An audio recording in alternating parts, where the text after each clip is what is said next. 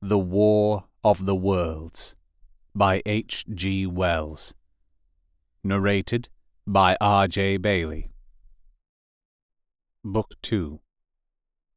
The Earth Under the Martians. Chapter 7.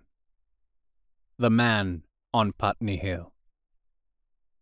I spent that night in the inn that stands at the top of Putney Hill, sleeping in a made bed for the first time since my flight to Leatherhead. I will not tell the needless trouble I had breaking into that house. Afterwards, I found the front door was on the latch, nor how I ransacked every room for food, until just on the verge of despair, in what seemed to me to be a servant's bedroom, I found a rat-gnawed crust and 2 tins of pineapple. The place had been already searched and emptied. In the bar, I afterwards found some biscuits and sandwiches that had been overlooked. The latter I could not eat, they were too rotten, but the former not only stayed my hunger, but filled my pockets. I lit no lamps, fearing some Martian might come beating that part of London for food in the night. Before I went to bed, I had an interval of restlessness, and prowled from window to window, peering out for some sign of these monsters. I slept little. As I lay in bed, I found myself thinking consecutively, a thing I do not remember to have done since my last argument with the curate. During all the intervening time, my mental condition had been a hurrying succession of vague emotional states, or a sort of stupid receptivity. But in the night, my brain, reinforced, I suppose, by the food I had eaten, grew clear again, and I thought. 3 things struggled for possession of my mind: the killing of the curate, the whereabouts of the Martians, and the possible fate of my wife. The former gave me no sensation of horror or remorse to recall. I saw it simply as a thing done, a memory infinitely disagreeable, but quite without the quality of remorse. I saw myself then as I see myself now, driven step by step towards that hasty blow, the creature of a sequence of accidents leading inevitably to that. I felt no condemnation, yet the memory, static, unprogressive, haunted me. In the silence of the night, with that sense of the nearness of God that sometimes comes into the stillness and the darkness, I stood my trial, my only trial, for that moment of wrath and fear. I retraced every step of our conversation, from the moment when I had found him crouching beside me, heedless of my thirst, and pointing to the fire and smoke that streamed up from the ruins of Weybridge. We had been incapable of cooperation. Grim chance had taken no heed of that. Had I foreseen, I should have left him at Halliford. But I did not foresee. And crime is to foresee and do. And I set this down, as I have set all this story down, as it was. There were no witnesses. All these things I might have concealed. But I set it down, and the reader must form his judgment as he will. And when, by an effort, I had set aside that picture of a prostrate body, I faced the problem of the Martians and the fate of my wife. For the former I had no data. I could imagine 100 things, and so, unhappily, I could for the latter. And suddenly, that night became terrible. I found myself sitting up in bed, staring at the dark. I found myself praying that the heat ray might have suddenly and painlessly struck her out of being. Since the night of my return from Leatherhead, I had not prayed. I had uttered prayers, fetish prayers, had prayed as heathens mutter charms when I was in extremity. But now I prayed indeed, pleading steadfastly and sanely, face to face with the darkness of God. Strange night! Strangest in this, that so soon as dawn had come, I, who had talked with God, crept out of the house like a rat leaving its hiding place, a creature scarcely larger, an inferior animal, a thing that for any passing whim of our masters might be hunted and killed.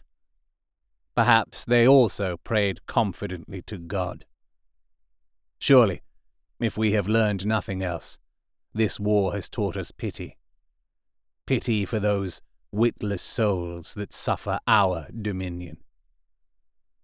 The morning was bright and fine, and the eastern sky glowed pink, and was fretted with little golden clouds. In the road that runs from the top of Putney Hill to Wimbledon was a number of poor vestiges of the panic torrent that must have poured Londonward on the Sunday night after the fighting began. There was a little two-wheeled cart, inscribed with the name of Thomas Lobb, greengrocer, New Malden, with a smashed wheel and an abandoned tin trunk. There was a straw hat trampled into the now hardened mud, and at the top of West Hill, a lot of blood-stained glass about the overturned water trough. My movements were languid, my plans of the vaguest. I had an idea of going to Leatherhead, though I knew that there I had the poorest chance of finding my wife. Certainly, unless death had overtaken them suddenly, my cousins and she would have fled thence. But it seemed to me I might find or learn there whither the Surrey people had fled. I knew I wanted to find my wife, that my heart ached for her and the world of men, but I had no clear idea how the finding might be done. I was also sharply aware now of my intense loneliness. From the corner I went, under cover of a thicket of trees and bushes, to the edge of Wimbledon Common, stretching wide and far. That dark expanse was lit in patches by yellow gorse and broom. There was no red weed to be seen, and as I prowled, hesitating, on the verge of the open, the sun rose, flooding it all with light and vitality. I came upon a busy swarm of little frogs in a swampy place among the trees. I stopped to look at them, drawing a lesson from their stout resolve to live. And, presently, turning suddenly, with an odd feeling of being watched, I beheld something crouching amid a clump of bushes. I stood regarding this. I made a step towards it, and it rose up, and became a man armed with a cutlass. I approached him slowly. He stood silent and motionless, regarding me. As I drew nearer, I perceived he was dressed in clothes as dusty and filthy as my own. He looked, indeed, as though he had been dragged through a culvert. Nearer, I distinguished the green slime of ditches mixing with the pale drab of dried clay and shiny coaly patches. His black hair fell over his eyes, and his face was dark and dirty and sunken, so that at first I did not recognize him. There was a red cut across the lower part of his face. "Stop!" he cried, when I was within 10 yards of him, and I stopped. His voice was hoarse. "Where do you come from?" he said. I thought, surveying him. "I come from Mortlake," I said. "I was buried near the pit the Martians made about their cylinder. I have worked my way out and escaped." "There is no food about here," he said. "This is my country. All this hill down to the river and back to Clapham and up to the edge of the common. There is only food for one. Which way are you going?" I answered slowly. "I don't know," I said. "I have been buried in the ruins of a house 13 or 14 days. I don't know what has happened." He looked at me doubtfully, then started, and looked with a changed expression. "I've no wish to stop about here," said I. "I think I shall go to Leatherhead, for my wife was there." He shot out a pointing finger. "It is you," said he. "The man from Woking. And you weren't killed at Weybridge?"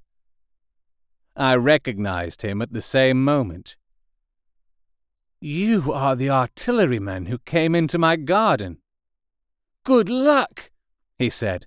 "We are lucky ones. Fancy you."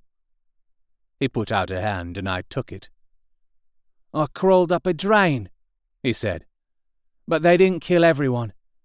And after they went away, I got off towards Walton across the fields. But it's not 16 days altogether, and your hair is grey." He looked over his shoulder suddenly. "Only a rook," he said. "One gets to know that birds have shadows these days. This is a bit open. Let us crawl under those bushes and talk." "Have you seen any Martians?" I said. "Since I crawled out. They've gone away across London," he said. "I guess they've got a bigger camp there. Of a night, all over there, Hampstead way, the sky is alive with their lights. It's like a great city, and in the glare you can just see them moving. By daylight you can't. But nearer, I haven't seen them." He counted on his fingers. 5 days? Then I saw a couple across Hammersmith way, carrying something big. And the night before last." He stopped and spoke impressively. "It was just a matter of lights, but it was something up in the air. I believe they've built a flying machine, and are learning to fly." I stopped on hands and knees, for we had come to the bushes. "Fly?" "Yes," he said. "Fly." I went on into a little bower and sat down. "It's all over with humanity," I said. "If they can do that, they will simply go round the world." He nodded. "They will. But it will relieve things over here a bit. And besides," he looked at me, "aren't you satisfied it is up with humanity?" "I am. We're down. We're beat." I stared. Strange as it may seem, I had not arrived at this fact. A fact perfectly obvious so soon as he spoke. I had still held a vague hope. Rather, I had kept a lifelong habit of mind. He repeated his words. "We're beat." They carried absolute conviction. "It's all over," he said. "They've lost one. Just one. And they've made their footing good and crippled the greatest power in the world. They've walked over us. The death of that one at Weybridge was an accident, and these are only pioneers. They kept on coming. These green stars. I've seen none these 5 or 6 days, but I've no doubt they're falling somewhere every night. Nothing's to be done. We're under. We're beat." I made him no answer. I sat staring before me, trying in vain to devise some countervailing thought. "This isn't a war," said the artilleryman. "It never was a war, any more than there's war between men and ants." Suddenly, I recalled the night in the observatory. "After the 10th shot, they fired no more. At least, until the first cylinder came." "How do you know?" said the artilleryman. I explained. He thought. "Something wrong with the gun?" he said. "But what if there is? They'll get it right again. And even if there's a delay, how can it alter the end? It's just men and ants. There's the ants builds their cities, live their lives, have wars, revolutions, until the men want them out of the way, and then they go out of the way. That's what we are now. Just ants. Only... Yes, I said. We're eatable ants. We sat looking at each other. And what will they do with us? I said. That's what I've been thinking, he said. That's what I've been thinking. After Weybridge, I went south, thinking. I saw what was up. Most of the people were hard at it, squealing and exciting themselves. But I'm not so fond of squealing. I've been in sight of death once or twice. I'm not an ornamental soldier. And at the best and worst, death, it's just death. And it's the man that keeps on thinking comes through.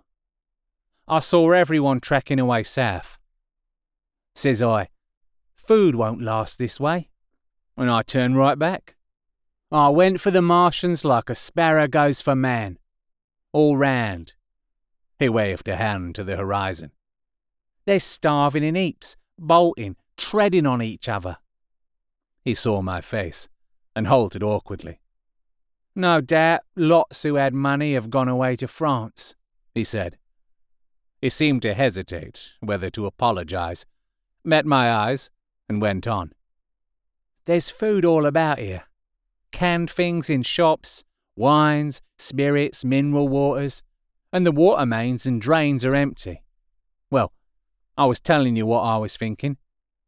Here's intelligent things, I said, and it seems they want us for food. First, they'll smash us up. Ships, machines, guns, cities, all the order and organisation. All that will go. If we were the size of ants, we might pull through. But we're not. It's all too bulky to stop. That's the first certainty. Huh? I assented. It is. I thought it out. Very well then. Next. At present, we're caught as we're wanted. A Martian has only to go a few miles to get a crowd on the run. And I saw one day, out by Wandsworth, picking houses to pieces and rooting among the wreckage. But they won't keep on doing that. So soon as they've settled all our guns and ships and smashed our railways and done all the things they are doing over there, they will begin catching us systematic, picking the best and storing us in cages and things. That's what they will start doing in a bit. Lord, they haven't begun on us yet. Don't you see that? Not begun, I exclaimed. Not begun. All that's happened so far is through our not having the sense to keep quiet, worrying them with guns and such foolery, and losing our heads and rushing off in crowds to where there wasn't any more safety than where we were. They don't want to bother us yet. They're making their things, making all the things they couldn't bring with them, getting things ready for the rest of their people. Very likely that's why the cylinders have stopped for a bit, for fear of hitting those who are here. And instead of our rushing about blind, on the owl, or getting dynamite on the chance of busting them up, we've got to fix ourselves up according to the new state of affairs. That's how I figure it out. It isn't quite according to what a man wants for his species, but it's about what the facts point to. And that's the principle I acted upon. Cities, nations, civilization, progress, it's all over. That game's up. We're beat. But if that is so, what is there to live for? The artilleryman looked at me for a moment. There won't be any more blessed concerts for 1,000,000 years or so. There won't be any Royal Academy of Arts, and no nice little feeds at restaurants. If it's amusement you're after, I reckon the game is up. If you've got any drawing-room manners or a dislike to eating peas with a knife or dropping H's, you'd better chuck 'em away. They ain't no further use. You mean? I mean that men like me are going on living. For the sake of the breed. I tell you, I'm grim set on living. And if I'm not mistaken, you'll show what insides you've got too before long. We aren't going to be exterminated. And I don't mean to be caught either, and tamed and fattened and bred like a thundering ox. Ugh! Fancy those brown creepers. You don't mean to say? I do. I'm going on, under their feet. I've got it planned. I've thought it out. We men are beat. We don't know enough. We've got to learn before we've got a chance. And we've got to live and keep independent while we learn. See? That's what has to be done. I stared, astonished and stirred profoundly by the man's resolution. Great God! Cried I. But you are a man indeed. And suddenly I gripped his hand. Eh? He said, with his eyes shining. I thought it out, eh? Go on, I said. Well, those who mean to escape their catching must get ready. I'm getting ready. Mind you, it isn't all of us that are made for wild beasts. And that's what it's got to be. That's why I watched you. I had my doubts. You're slender. I didn't know that it was you, you see, or just how you'd been buried. All these, the sort of people that lived in these houses and all those damn little clerks that used to live down that way, they'd be no good. They haven't any spirit in them. No proud dreams and no proud lusts. And a man who hasn't one or the other, Lord, what is he but funk and precautions? They just used to skedaddle off to work. I've seen hundreds of them, bit of breakfast in hand, running wild and shining to catch their little season ticket train, for fear they'd get dismissed if they didn't. Working at businesses they were afraid to take the trouble to understand. Skedaddling back for fear they wouldn't be in time for dinner. Keeping indoors after dinner for fear of the back streets, and sleeping with the wives they married, not because they wanted them, but because they had a bit of money that would make for safety in their one little miserable skedaddle through the world. Lives insured and a bit invested for fear of accidents. And on Sundays, fear of the hereafter. As if hell was built for rabbits. Well, the Martians will just be a godsend to these. Nice roomy cages, fattening food, careful breeding, no worry. After a week or so chasing about the fields and lands on empty stomachs, they'll come and be caught cheerful. They'll be quite glad after a bit. They'll wonder what people did before there were Martians to take care of them. And the bar loafers and mashers and singers. I can imagine them. I can imagine them, he said, with a sort of sombre gratification. There'll be any amount of sentiment and religion loose among them. There's hundreds of things I saw with my eyes that I've only begun to see clearly these last few days. There's lots will take things as they are, fat and stupid. And lots will be worried by a sort of feeling that it's all wrong and that they ought to be doing something. Now, whenever things are so that a lot of people feel they ought to be doing something, the weak and those who go weak with a lot of complicated thinking always make for a sort of do-nothing religion, very pious and superior, and submit to persecution and the will of the Lord. Very likely you've seen the same thing. It's energy in a gale of funk, and turned clean inside out. These cages will be full of psalms and hymns and piety, and those of a less simple sort will work in a bit of, eroticism. He paused. Very likely these Martians will make pets of some of them, train them to do tricks, who knows? Get sentimental over the pet boy who grew up and had to be killed. And some, maybe, they will train to hunt us. No, I cried. That's impossible. No human being. What's the good of going on with such lies? Said the artilleryman. There's men who do it cheerful. What nonsense to pretend there isn't. And I succumbed to his conviction. if they come after me, he said. Lord, if they come after me, and subsided into a grim meditation. I sat contemplating these things. I could find nothing to bring against this man's reasoning. In the days before the invasion, no one would have questioned my intellectual superiority to his. I, a professed and recognized writer on philosophical themes, and he, a common soldier. And yet he had already formulated a situation that I had scarcely realized. "What are you doing?" I said presently. "What plans have you made?" He hesitated. "Well, it's like this," he said. "What have we to do? We have to invent a sort of life where men can live and breed and be sufficiently secure to bring the children up. Yes, wait a bit, and I'll make it clearer what I think ought to be done. The tame ones will go like all tame beasts.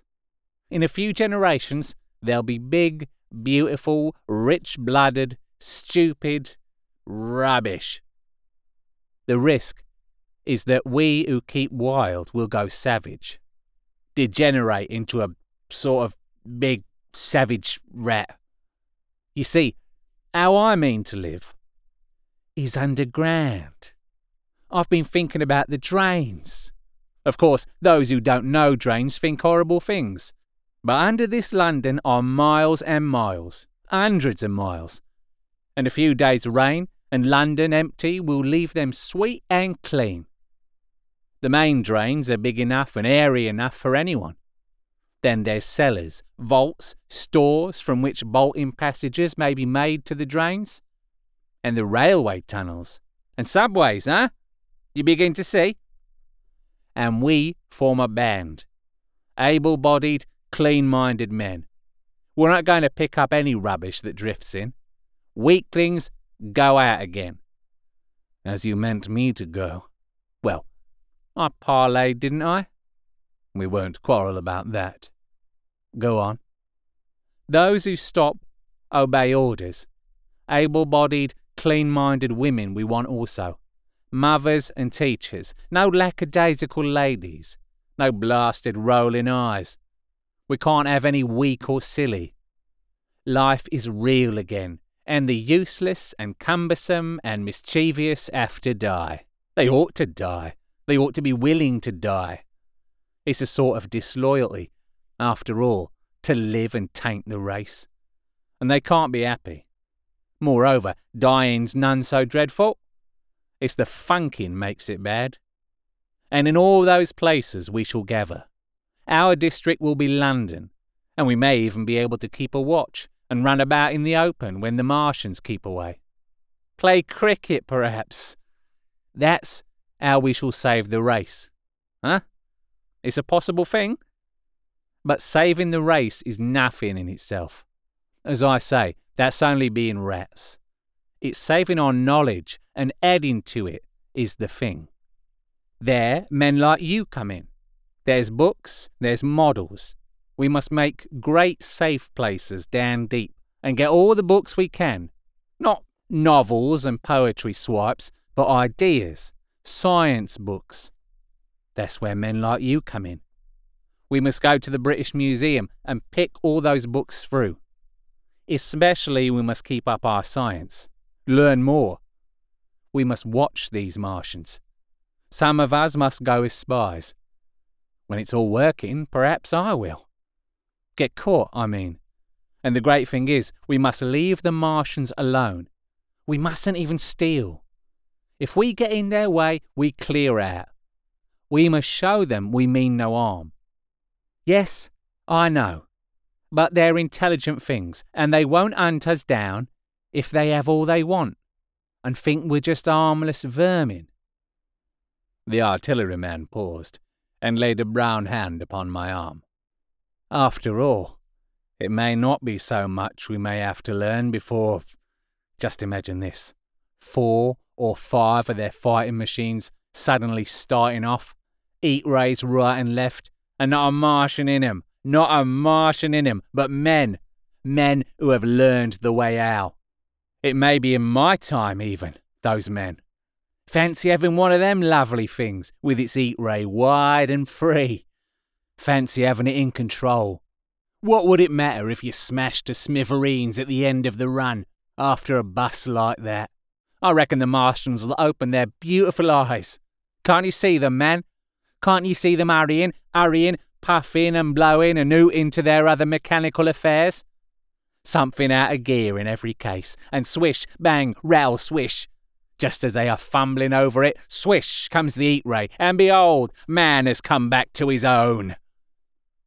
For a while, the imaginative daring of the artilleryman, and the tone of assurance and courage he assumed, completely dominated my mind.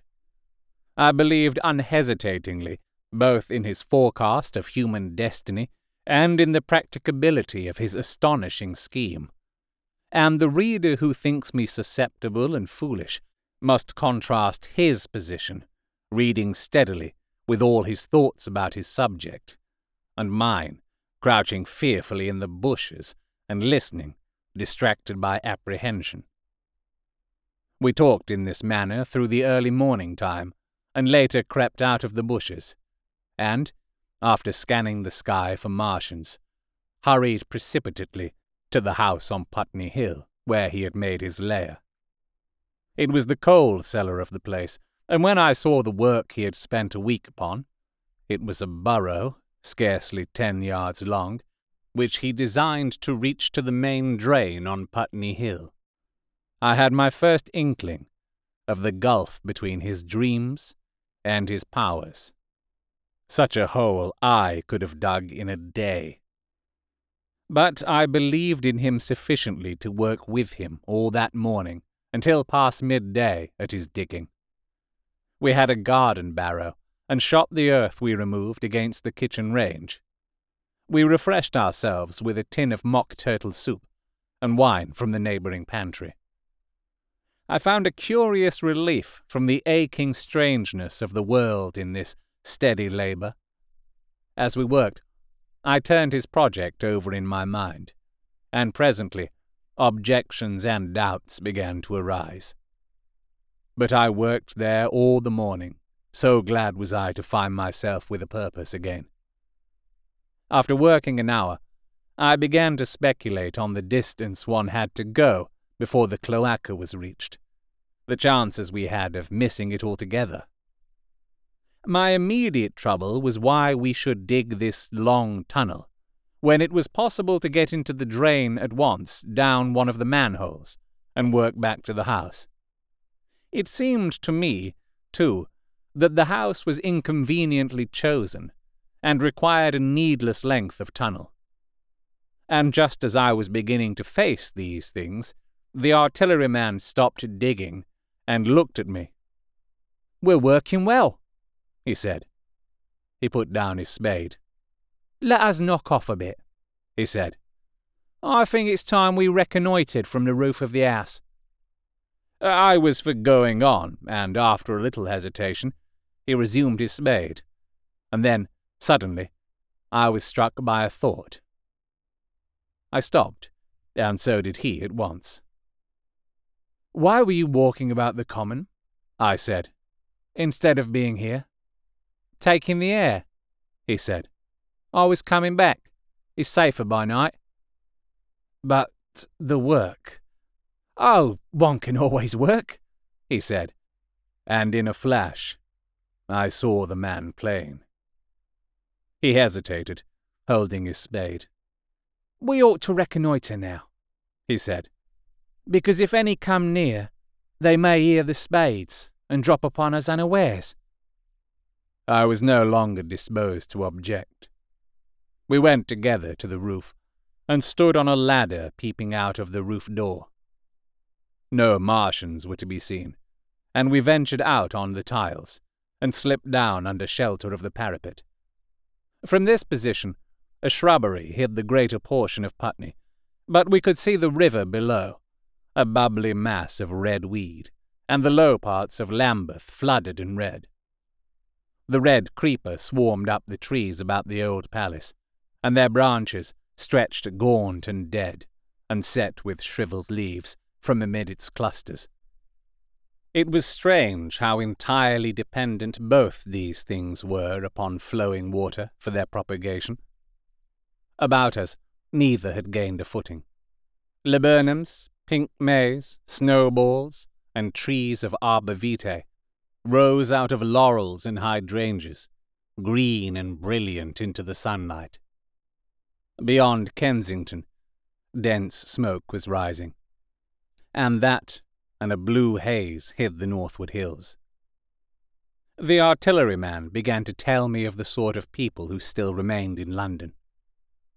"One night last week," he said, "some fools got the electric light in order, and there was all Regent Street and the Circus ablaze, crowded with painted and ragged drunkards, men and women dancing and shouting till dawn. A man who was there told me, and as the day came, they became aware of a fighting machine, standing near by the Langham and looking down at them. Heaven knows how long he had been there. It must have given some of them a nasty turn. He came down the road towards them and picked up nearly 100 too drunk or frightened to run away." Grotesque gleam of a time no history will ever fully describe. From that, in answer to my questions, he came round to his grandiose plans again. He grew enthusiastic.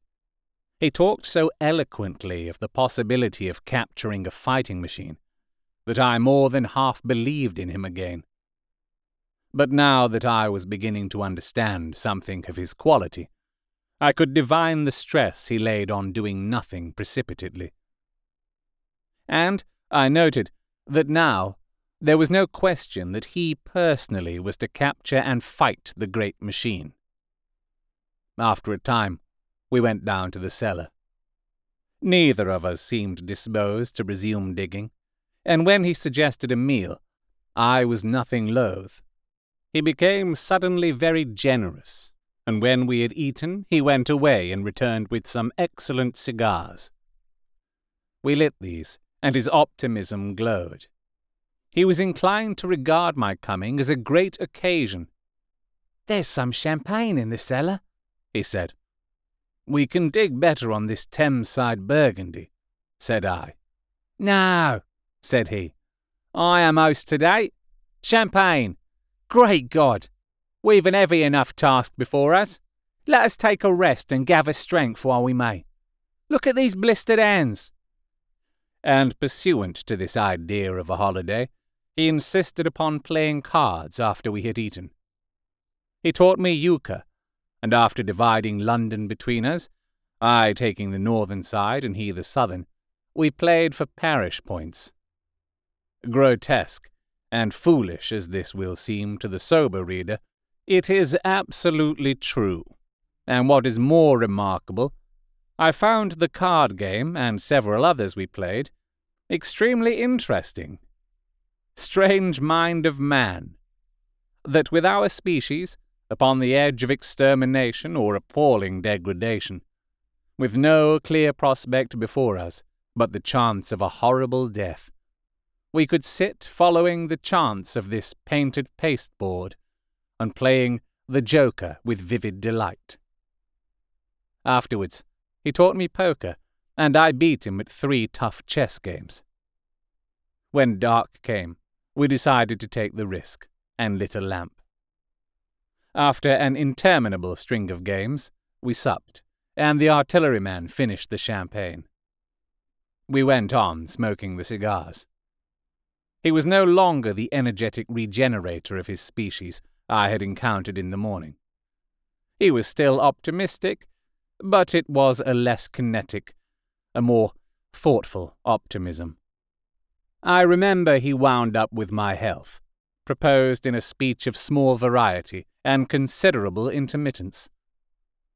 I took a cigar and went upstairs to look at the lights of which he had spoken that blazed so greenly along the Highgate hills. At first, I stared unintelligently across the London valley. The northern hills were shrouded in darkness. The fires near Kensington glowed redly, and now and then an orange-red tongue of flame flashed up and vanished in the deep blue night. All the rest of London was black. Then, nearer, I perceived a strange light, a pale, violet-purple fluorescent glow, quivering under the night breeze. For a space I could not understand it, and then I knew that it must be the red weed from which this faint irradiation proceeded. With that realization, my dormant sense of wonder, my sense of the proportion of things, awoke again. I glanced from that to Mars, red and clear, glowing high in the west, and then gazed long and earnestly at the darkness of Hampstead and Highgate.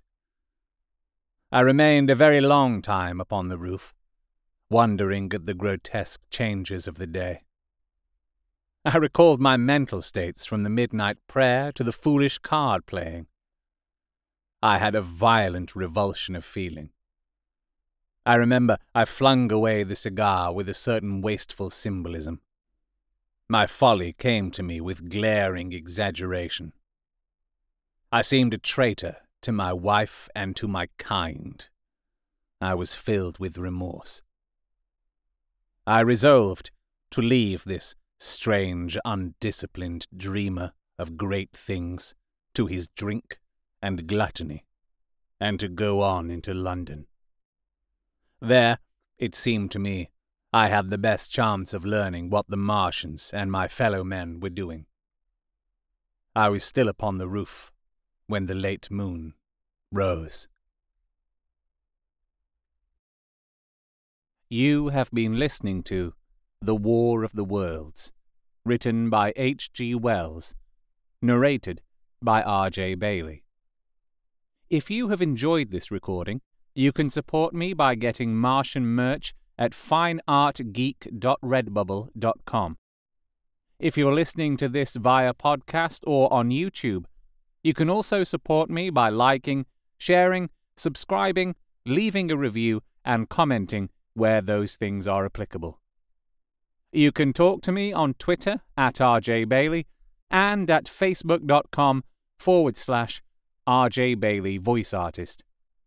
If you would like me to narrate your book, you can contact me at those places, or visit rjbailey.com.